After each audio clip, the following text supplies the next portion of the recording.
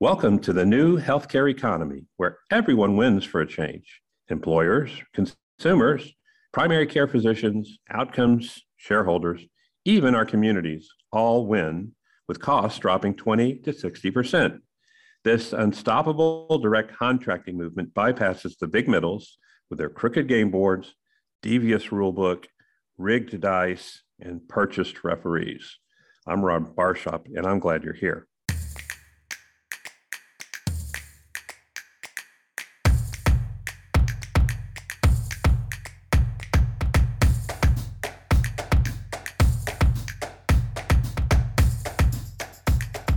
Clinicians are retaliated against and intimidated into silence so deeply and so pervasively, it's almost in the background today. It just kind of goes with the gig. But let's remember these tactics are used in nations not allowing free speech. North Korea comes to mind, Iran, China, and of course, who's in the news today? Russia. When we lose free speech, we are no better than automatons. Bigs today are signaling this culture, you are a cog. You're not a heart, you're not a brain, you're not a soul. Don't mess with the meat grinder of the bigs or we will chew you to pieces. It could be your career ender. This does not exist in free market surgery. This does not exist in direct primary care or the whole direct contracting market. There might be a one-off here or there, but I know of not a single case of muzzling in the direct cash pay world. Okay, so today I'm going to do something a little different. I'm going to read a letter from an anonymous doc, something today's guest knows a lot about. She posts notes like this every few days on LinkedIn, where we became friends.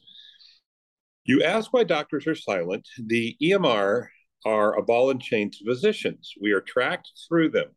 I recently wrote a prescription for ivermectin for a patient with informed consent. She was vaccinated.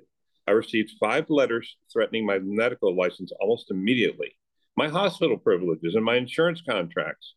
I would not have received 5 letters if I killed somebody in negligence or malpractice. If I have my license pulled, I will no longer be able to help my patients. I'm going to take a break from this record right now and say that in Texas and in most states, you're not going to get your license pulled for prescribing ivermectin. You will for alcoholism, drug addiction, sexual mispredation, but I don't know of any state that's going to pull your license for ivermectin. But anyway, so it's fear we're hearing here. Let's continue. I speak to patients on a one-on-one basis, but speaking out would destroy my family. I have children. Quite frankly, I have seen that patients want me to risk myself for them, but are wholly unwilling to support their physician. The population is just lazy. I can save your life, but I get paid less for my work than some hairdressers. My education is not valued by society, as supported by the rise of the advanced practice provider. I am almost done with my profession. I hope to retire in the next 1 to 3 years, decades before I had planned. I actually love what I do, but I cannot take this toxic and broken system any longer. That is why so many have retired in the past couple of years, and this trend will surely continue. And it's the voice, our guest today, the invisible docs and nurses muzzled by bigs, with Leadwell Healthcare Consultants. She's often referred to as the doctor whisperer because of her tenacious commitment to improving the healthcare industry for docs and consumers.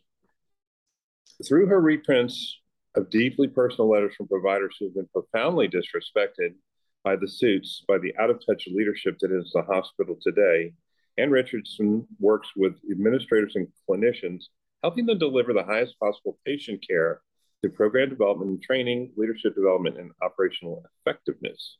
She's a fierce patient advocate, but really she's passionate for docs and nurses too, anybody on the front line. And she's passionate about being a voice for those frontline workers to implement their ideas to improve patient care, which it's just kind of common sense for CEOs in smaller companies. You better listen to your frontline, but the bigs don't seem to listen. Ann and I became acquainted, and we shared the same concerns that bigs are exemplifying very poor leadership these days through weak values, bad morals and ethics, and it just may sink them. It may sink them. So that's what we're going to talk about today.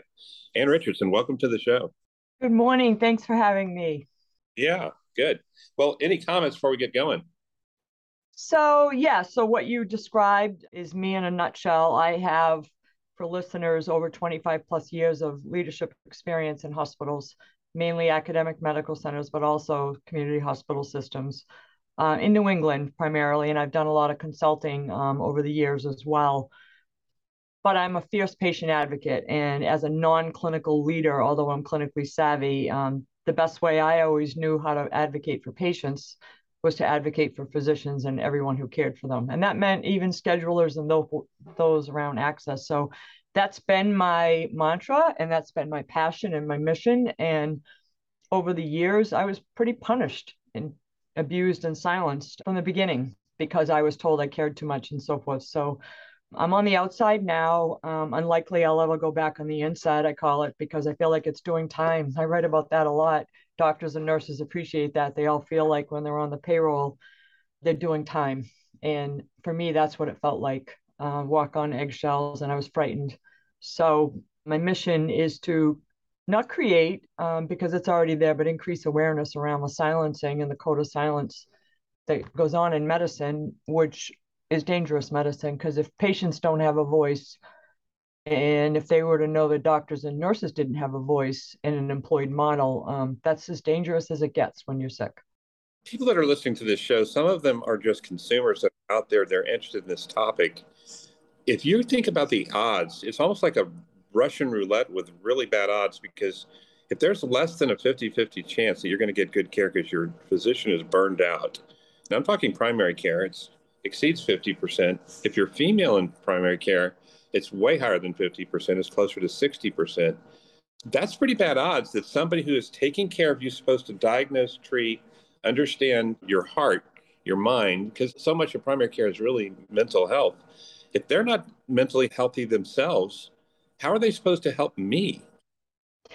Yeah, so one of the things that I focus on in my conversations and in my writing and people that reach out to me is the moral injury that can lead to burnout. And the reason I say that is because, as you know, I'm amazed, and I don't even like to use the word resiliency because everybody, the superhero thing with clinicians is just unfair and inappropriate term. But most doctors and nurses and clinicians that are still in medicine today, yeah, they're burned out, but they're more morally injured because they're still passionate about providing great care for their patients, whether you're primary care or you're a surgeon, and everything in between. But they are asked to do more with less. We got to meet the numbers. We got to get that backlog with the pandemic and so forth. So they're morally injured because they know that they don't have the resources, whether it be time, supplies, staffing, and so forth, to provide a level of care that they know the patient needs. And that wears on them. So it's not so much because they're burned out. Yes, they're tired, but it's a constraint of not admitting to a patient that they're maybe giving less optimal care because it's the best they can do. And of course, they wouldn't say that. And they go above and beyond. I don't talk to any nurse or doctor that is still in the inside that isn't going above and beyond. And when they can't go above and beyond, that's when they leave. And the exodus that we have, I write about that often. I don't think hospitals are prepared at the turnover rates we're going to see in 2023, that what we're seeing now is going to be like a day at Disneyland, as far as I'm concerned. So here's what I hear you saying is that there's a giant exodus happening. And you say this on LinkedIn a lot too, that the administrators are going to be shocked. I think they know something's coming because it's happening right now. They're in the middle of a tsunami. I mean, you and I look at the dark side sometimes. It's like when you buy a new Tesla, you think everything's a Tesla on the streets. Do you think you and I are projecting this downturn, or do you think it's real? I mean, again, I don't have any scientific or academic study. It's just a small litmus test. But so if you look at what I write, my engagement, sometimes my engagement is, medium, but sometimes it's extremely high. But what you don't see is the behind the scenes messages that come to me. And why? They have to come to me. A doctor wrote to me again last night, and he's written to me before. And I'm reaching out in private because I can't engage you. My system monitors, when I get in trouble. The story I wrote this morning, same thing. They can't they can't comment, anything. There isn't a day goes by that I don't have a doctor, nurses we know, but doctor, that they are not even talking about their exit strategy because they know that as soon as they do, they'll be gone. And many of them are going to be gone starting in January. So I did a post about a few weeks ago, and I said that after I posted that, within hours, I had 24 doctors reach out to me to say, count me in, I'm one of those people, but you're right, I'm quiet about it. Nobody knows other than my family. So, it's a small little test. And I'm proud to say this, though. what are many, not all, but what are many of those doctors going in? Direct care models. Mm-hmm. A surgeon that reached out to me recently, and I say that with a smile because why? They're still passionate. That's what I say. They're not burned out. There's a difference. Burned out people go do something else. The ones that are morally injured and they're abused and silenced, they stay in medicine and they find a way that they can get their voice back and autonomy and do what they do best. And those, I'm not frowning upon doctors who leave medicine and do something else, not at all. But I love, as a patient advocate, I love when I hear a doctor finding a better way to practice medicine. You said a lot here. You talked about lost autonomy. You talked about the reasons for burnout, and we don't need to revisit all those tired reasons why people are exhausted from the big systems. But I'm glad to hear direct care is on the table because I was on a show basically called Side Hustles. It's doctors, doing different gigging and different side things to basically work harder for less money. It was a sad show, but I understand why they're there. But direct care seems to be like the oasis today because of the way that the payment model works. You're paid monthly on a subscription basis, just like a health club. You're paid high and low tide. Pandemic couldn't have been a lower tide for doctor volume because 4 or 5 months it was basically phantom volume. And direct care was the remedy, as was value-based care, which was capitated. So I'm glad the word is getting out about direct care. It was kind of a secret for the last 20 years, and it's not anymore, is it? Well, no, and I know that I've talked to many doctors, actually specialists in the country about this that are in academic medicine and training and talking to residents. So I speak to this a lot. So you have a lot of residents who come out of training, making 50,000 a year, and so they are inclined to go to the employed model, which is more than 70% of doctors. Why? Because even if their salaries on the lower end, it's still 3 to 4 times what they make today. And then they immediately get into a situation with houses, cars, private education for the kids. More and more of them are being educated on the DPC model and direct care model for specialists. I think is great. And I mean, it's that, and also there's a fear factor there. So not only do they want the financial security, which is why they sign up for an employed model, but we are trying to educate doctors in general. And in fact, I talk to doctors every day who are senior, but there's things that they miss. And the thing that I bring to them is the administrative side of the psyche of what the administration is doing to them. And that is helping them with their contracts and addendums. And if you insist on being employed, make sure you go over this, and this. So that's one of the things that I advise on. But I've talked to people about why they wouldn't consider, especially in primary care, a DPC model. And it's sad. Some of them are so morally injured and so much pain. They've lost their jobs because they spoke up for patient advocacy, and they just don't have the will to start over again. Not start over, but they're just at a point in their career. They're in a lot of pain. And as you know, there's a lot of people that are under mental health care because of what the big systems have done to them. So the silencing, because I've been there as well, has killed people because people have taken their lives. And I've talked to people who've attempted suicide, and fortunately it was a failed attempt. But the silencing is also deadly because when you silence physicians and we don't do right by our patients, we know we're having bad patient outcomes. And guess what? They're not reporting it, right? Well, so let's talk a little bit about direct care. There are two flavors of direct care, and I would refer people to type in Primary Care Cures Chris Habig if you want to hear about Freedom Works and their own 100% success model if you want to go independent, even with no patients at all. Or you could go listen to Primary Care Cures Plum Health podcast. You could also do Atlas MD.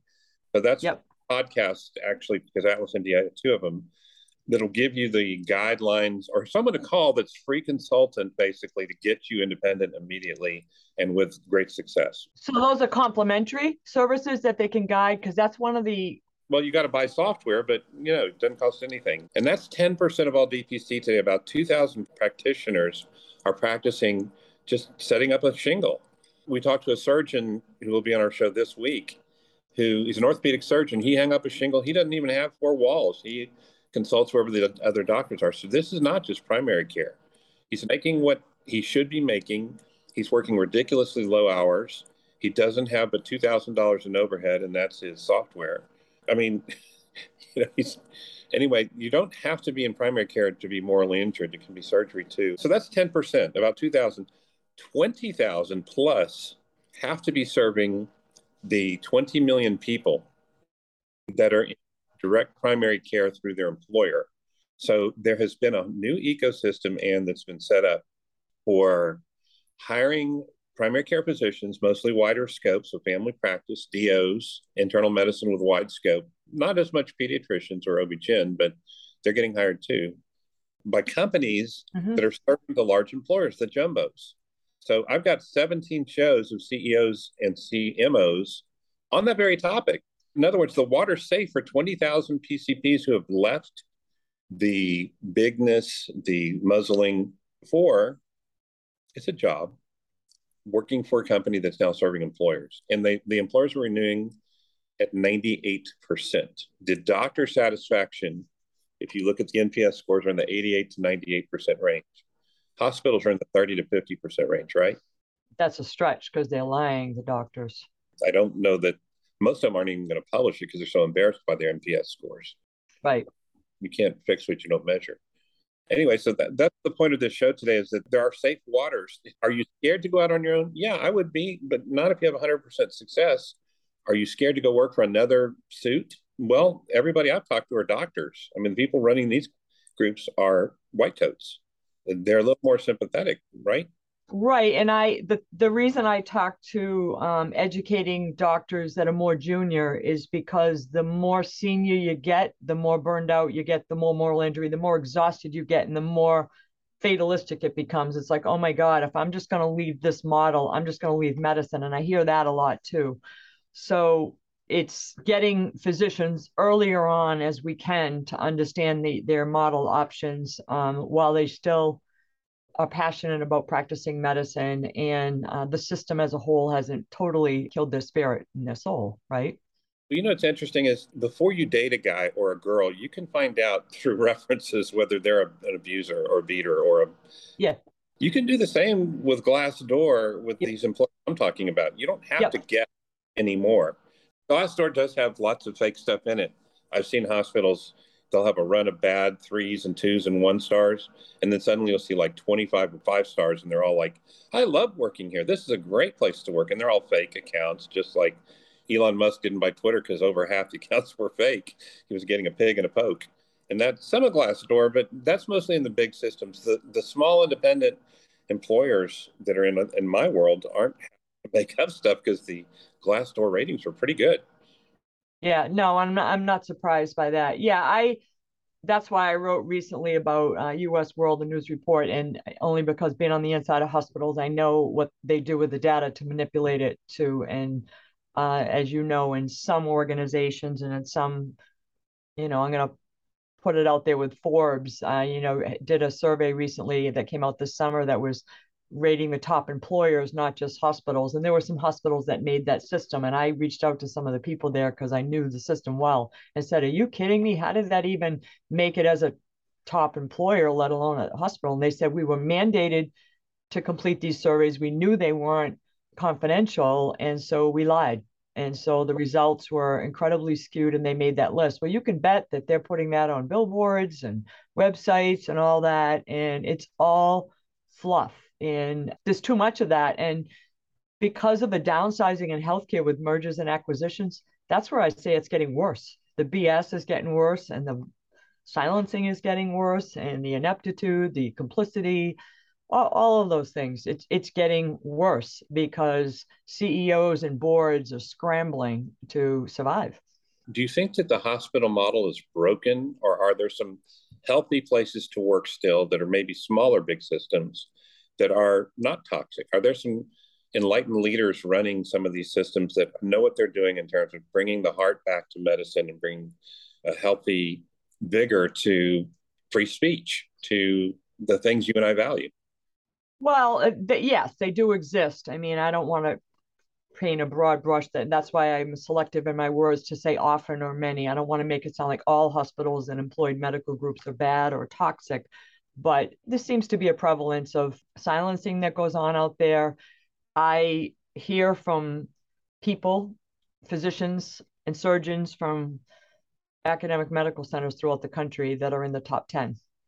And the reason they reach out to me when they first engaged with me was, I don't like administration, I don't like administrators, but I like you and you get it.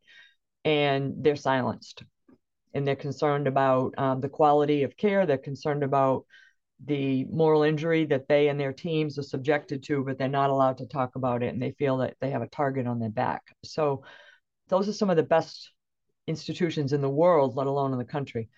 But to go back to that, some of these organizations I know, and I have respect for people in leadership roles, and in their defense, and many of them I know, chief financial officers and others, they are wearing many hats themselves because the complexities of running healthcare organizations, and these systems sometimes are financially strained, and they say they can't afford to hire three people to do a job. But what does it take to just be kind and compassionate and go out on the floor and engage your doctors and your nurses and things like that? So the common complaint is these are leaders, even at the mid-level, not just executive C-suite, who sadly, a lot of them still work from home with a pandemic, which is ridiculous. I've talked to surgeons who say our leadership doesn't even know where the ORs are. We don't even know what they look like. I've talked to nurses in leadership and say we've never met our director of nurses. And these aren't always in big medical centers. So that is a common theme. Yes. So, and occasionally I'll get, well, our CEO doesn't know. And I said, well, it's his or her job to know. So if they don't know and people aren't, you have to ask this question, why don't you have the transparency and the communication? And what is the CEO doing and how is he or she leading that people aren't communicating up the chain of command what some of the vulnerabilities are? And I say opportunities. I try not to say problems because I think there's a solution to all of it. Mm-hmm. Is there any clients you have, Ann, that listen to you and then implement on the front line this on the floor change and then keep it in some kind of a systematic way, or are they paying tribute to your bullet points and then moving on back to the old ways again pretty soon after you're gone? It's more of a ladder, but I have to tell you, I'm at a crossroad and a pause because I'm a big fan. And long before I was formally trained in lean or systems-based transformation, I did all that. I've got the certification, but long before that, I was young in my career. And I was one of those people that I need to go see what they're talking about. Because when I was running an anesthesia department, I had to go to the OR to see, what's going on. So I've always been like that. But where I'm stepping back from consulting, unless it's on my own, I've done a lot of independent work with consulting firms. I won't do it. And the reason why is because they all check the box and they all quietly say to me, well, Ann, this is a client that pays us, and then, they pay us a lot. And I'm like, wait a minute. So, I can't name names, but I can think of engagements where they're still in there 3 years later. And one of the challenges I had was they said they couldn't afford nurses. Well, okay, well, when you have a consulting firm here for 3 years who's really not effective, of course you can't afford nurses. So I have a really tainted view of the whole consulting world because that's how they make their money. And they end up becoming puppets and yes people, just like the administration does, that's internal. So I don't want to be party to that. And financially, I've walked away, and it's not the most prudent thing for me. But on the other hand, I just have an ethical, moral compass, and I'm too passionate about patient care and the care teams. Nurses have woken up, and the best are recognizing you can charge out at 3 to 4 times your rate. You can pay the firm that placed you at 20 or 30%, and you still come out way ahead. Why would a nurse, which is the backbone of hospital care, why wouldn't that break the hospitals? Again, you're not a financial expert, you're not a CFO, but it seems to me if labor is the number one cost and it's ratcheting up slowly and inexorably to the point where you're now seeing the AHA calling for some kind of a mitigation legal or federal strategy to stop the market, basically is what they're saying. I don't want to pay this anymore. This problem I've created, it's now biting me in the back. On the financial end of that, I started out in healthcare finance, so I'm pretty savvy in that as well. And I'm also pretty connected to chief financial officers that I speak to almost daily. So the three areas that hospitals are being squeezed, these are hospitals that have big endowments and these are hospitals that actually have had favorable volume increases. These are hospitals that have favorable contracts, because of the size of their system. So they are doing better in many ways than a smaller system because they don't have that negotiating power. The smaller system doesn't. But the three expenses that are that are really affecting them negatively is stock market performance has fluctuated. So when you've got an investment portfolio over 100 billion, which some of them do, a few points here and there are going to make a difference. They need that investment income to offset their operations. But the other thing is supply chain expenses in every sector in business has gone up. So the supply chain expenses hurting them. And then the third is the contracted labor. Contracted labor, people talk about travel nurses, but what they don't talk about is pre-pandemic, a lot of hospitals had locum ED docs, locum, you name the locum, radiologists, anesthesiologists, whatever, they still have it, and they have it even more so, and the expense has gone up. So when you look at those three big buckets, investment income, supply chain, and contract labor, hospitals are taking a huge hit. And the contract labor isn't going to go away, because if a hospital still needs to run a critical service, they're still going to have locums. I mean, there are hospitals that have locum cardiologists, locum GI, and they've had them for years, long before the pandemic. Yeah. So I don't see the hospital model unraveling. I just see it slowly grinding down. You've seen some announcements this week. Half the hospitals in America that are in the big systems have lost money in 2022, which is way up. It's only about 30% in 2019. The credit agencies are starting to downgrade the hospitals to junk bond status, some of them. For very proud names in your hometown are considered a junk bond. And they're starting to have to dip into their endowments to survive, because the federal government's not going to rescue them twice. They've already spent $200 billion on a Marshall Plan that padded their endowments. But I mean, I don't see a solution out there. Do you? No, but I do see, and I don't get involved with this on LinkedIn or in any format because I'm not an expert. And I'm sensitive to communities when a community loses a hospital and how that feels to people. And as someone on LinkedIn who writes a lot about when a rural hospital or a hospital close up, you're really shutting down the community, because that's the biggest employer and that's where people get their care. So I'm sensitive to that. But over the years, there's a lot of hospitals that have rotted on the vine for years, couldn't get general surgeons there and so forth, and big systems bought them, took them over. They slowly closed their emergency rooms. They, slowly turned them into ambulatory centers. Why? Because they couldn't support the inpatient. So there has been a need over the years to consolidate, for sure, meaning that some hospitals shouldn't stay open. But on the other hand, when you see like a hospital in Atlanta that gives 60 days notice, that's owned by a for-profit chain that's going to close in 60 days, and it's a level 1 trauma center with more than 400 beds, people have to say, oh my God, that's not what we're used to seeing, right? We're used to seeing smaller hospitals being absorbed by what you call the bigs. But what I'm trying to say is I do think there needs to be some consolidation of services. Everybody doesn't have to be everything. And we've certainly seen that over the years, which is a good thing. Not everybody should have OB. Not everybody should be a cardiovascular institute and so forth. But what concerns me is as we consolidate a lot of these so-called centers of excellence, in some cases, and I'm not even talking about academic medical centers, they've really been diluted because of turnover of physicians and key clinicians, nurses, and whatnot. So when you start to look at the consolidation or closure of hospitals and then closure of service in some hospitals, and the reason some of these hospitals are closing services permanently is because they don't have enough nurses to run the inpatient unit. So hospitals are closing pediatrics, hospitals are losing their level 2 status, hospitals are closing all kinds of services because they can't staff the beds. It's just a time, I think, before we have 5 big systems, 7 big systems, 10 big systems. I think in our lifetime we'll see that.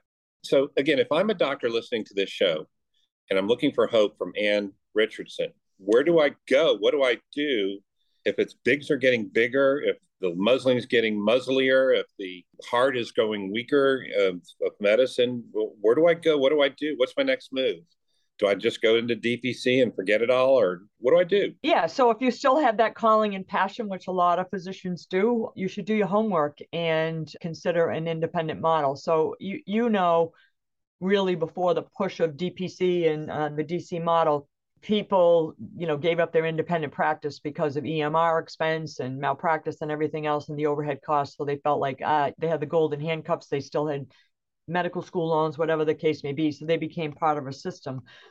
But I think I mean, physicians are smart, let's face it, that, they're intelligent people. They should do their homework and talk to their colleagues. And maybe it's people they don't know, but there's enough literature out there that they could network to find out what their options are. And if it were me, I would spend as much time as I could looking at how I can be independent. And maybe it means that I have a DPC practice and I join others, or maybe they transition to DPC. I've talked to a number of people that are in the direct care model that just ripped the Band-Aid off and just went right into it, and it's worked for them. And they're specialists and surgeons as well. So, I mean, I do talk to some surgeons that feel that they can't do that at this stage of their career, but to me, it definitely should be a serious option that any doctor that's looking to stay in medicine should explore. There's no reason not to. You're thinking Ann and Ron don't get me because I got $250,000 in school debt. I can't afford to take the hit. You don't have to take a hit. You can go and employ, as I said, 20,000 other physicians who work for these four folks that are serving the jumbo employers. And they're good people with good scalable models that are getting incredible renewals, incredible net promoter scores from the consumer, incredible net promoter scores within Glassdoor ratings. You can check and see what's going on.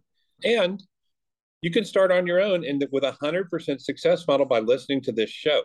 So I've given you some bloodhound tricks to smell it out and sniff it out yourself. You don't have to do a lot of research. Listen to some of the folks talking on this show. Talk to some of the doctors working with them that have had success.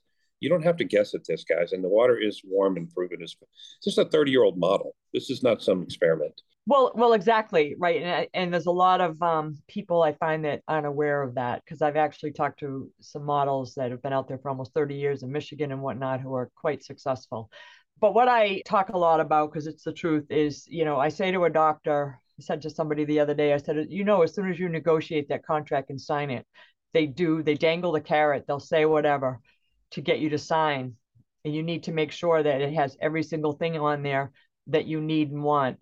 But also understand that even if they sign off on it, they probably won't deliver on certain things. So that when you show up, a lot of doctors are very disappointed to find out that the hospital doesn't honor their contractual commitment. And I said, second, they're going to forget your name. As soon as you sign that, you don't even have a name anymore. And go ask any executive in a hospital and mid-level management, name the chiefs, name the chairs, they don't know. And so many doctors are labeled and treated in such a disrespectful manner until that executive needs that specialty to take care of them. And then all of a sudden they call people like me. And I've been flippant. I'd say, wait a minute, you can't have it both ways. I thought that doctor, and I repeat the label they gave him. I said, how did that doctor go from this label that you gave them to now all of a sudden you want me to fit your wife in or your husband in or something? And I said, you really ought to think about that, because this doctor is a mother, is a sister or brother, whatever the case may be, and they're a human being. And the day they decide to leave, you've lost your cash cow and your ATM. So I speak a lot about that. And so I'm not popular sometimes on the inside with administration. That's the problem, is because I can't be complicit like them and treat the people who take care of patients as poorly as a lot of administrators do. All right, big hospitals, watch out. What's coming January of next year? It's going to hit like. And how do people find you if they want to reach out to you? So the only platform I'm on right now is on LinkedIn, and I go under Ann M as in Marie Richardson. I have a website, but it's not live right now. And the reason for that is because I keep pausing and refining what it is that I want to do. And so that I hopefully will have launched in the next couple of months. But LinkedIn is probably the best place. I am active. I am on it every day. And I do tend to write stories, true stories that come to me and share with people. Thank you for doing that too, by the way. So, Ann, if you could fly a banner over America with one message, what's that message?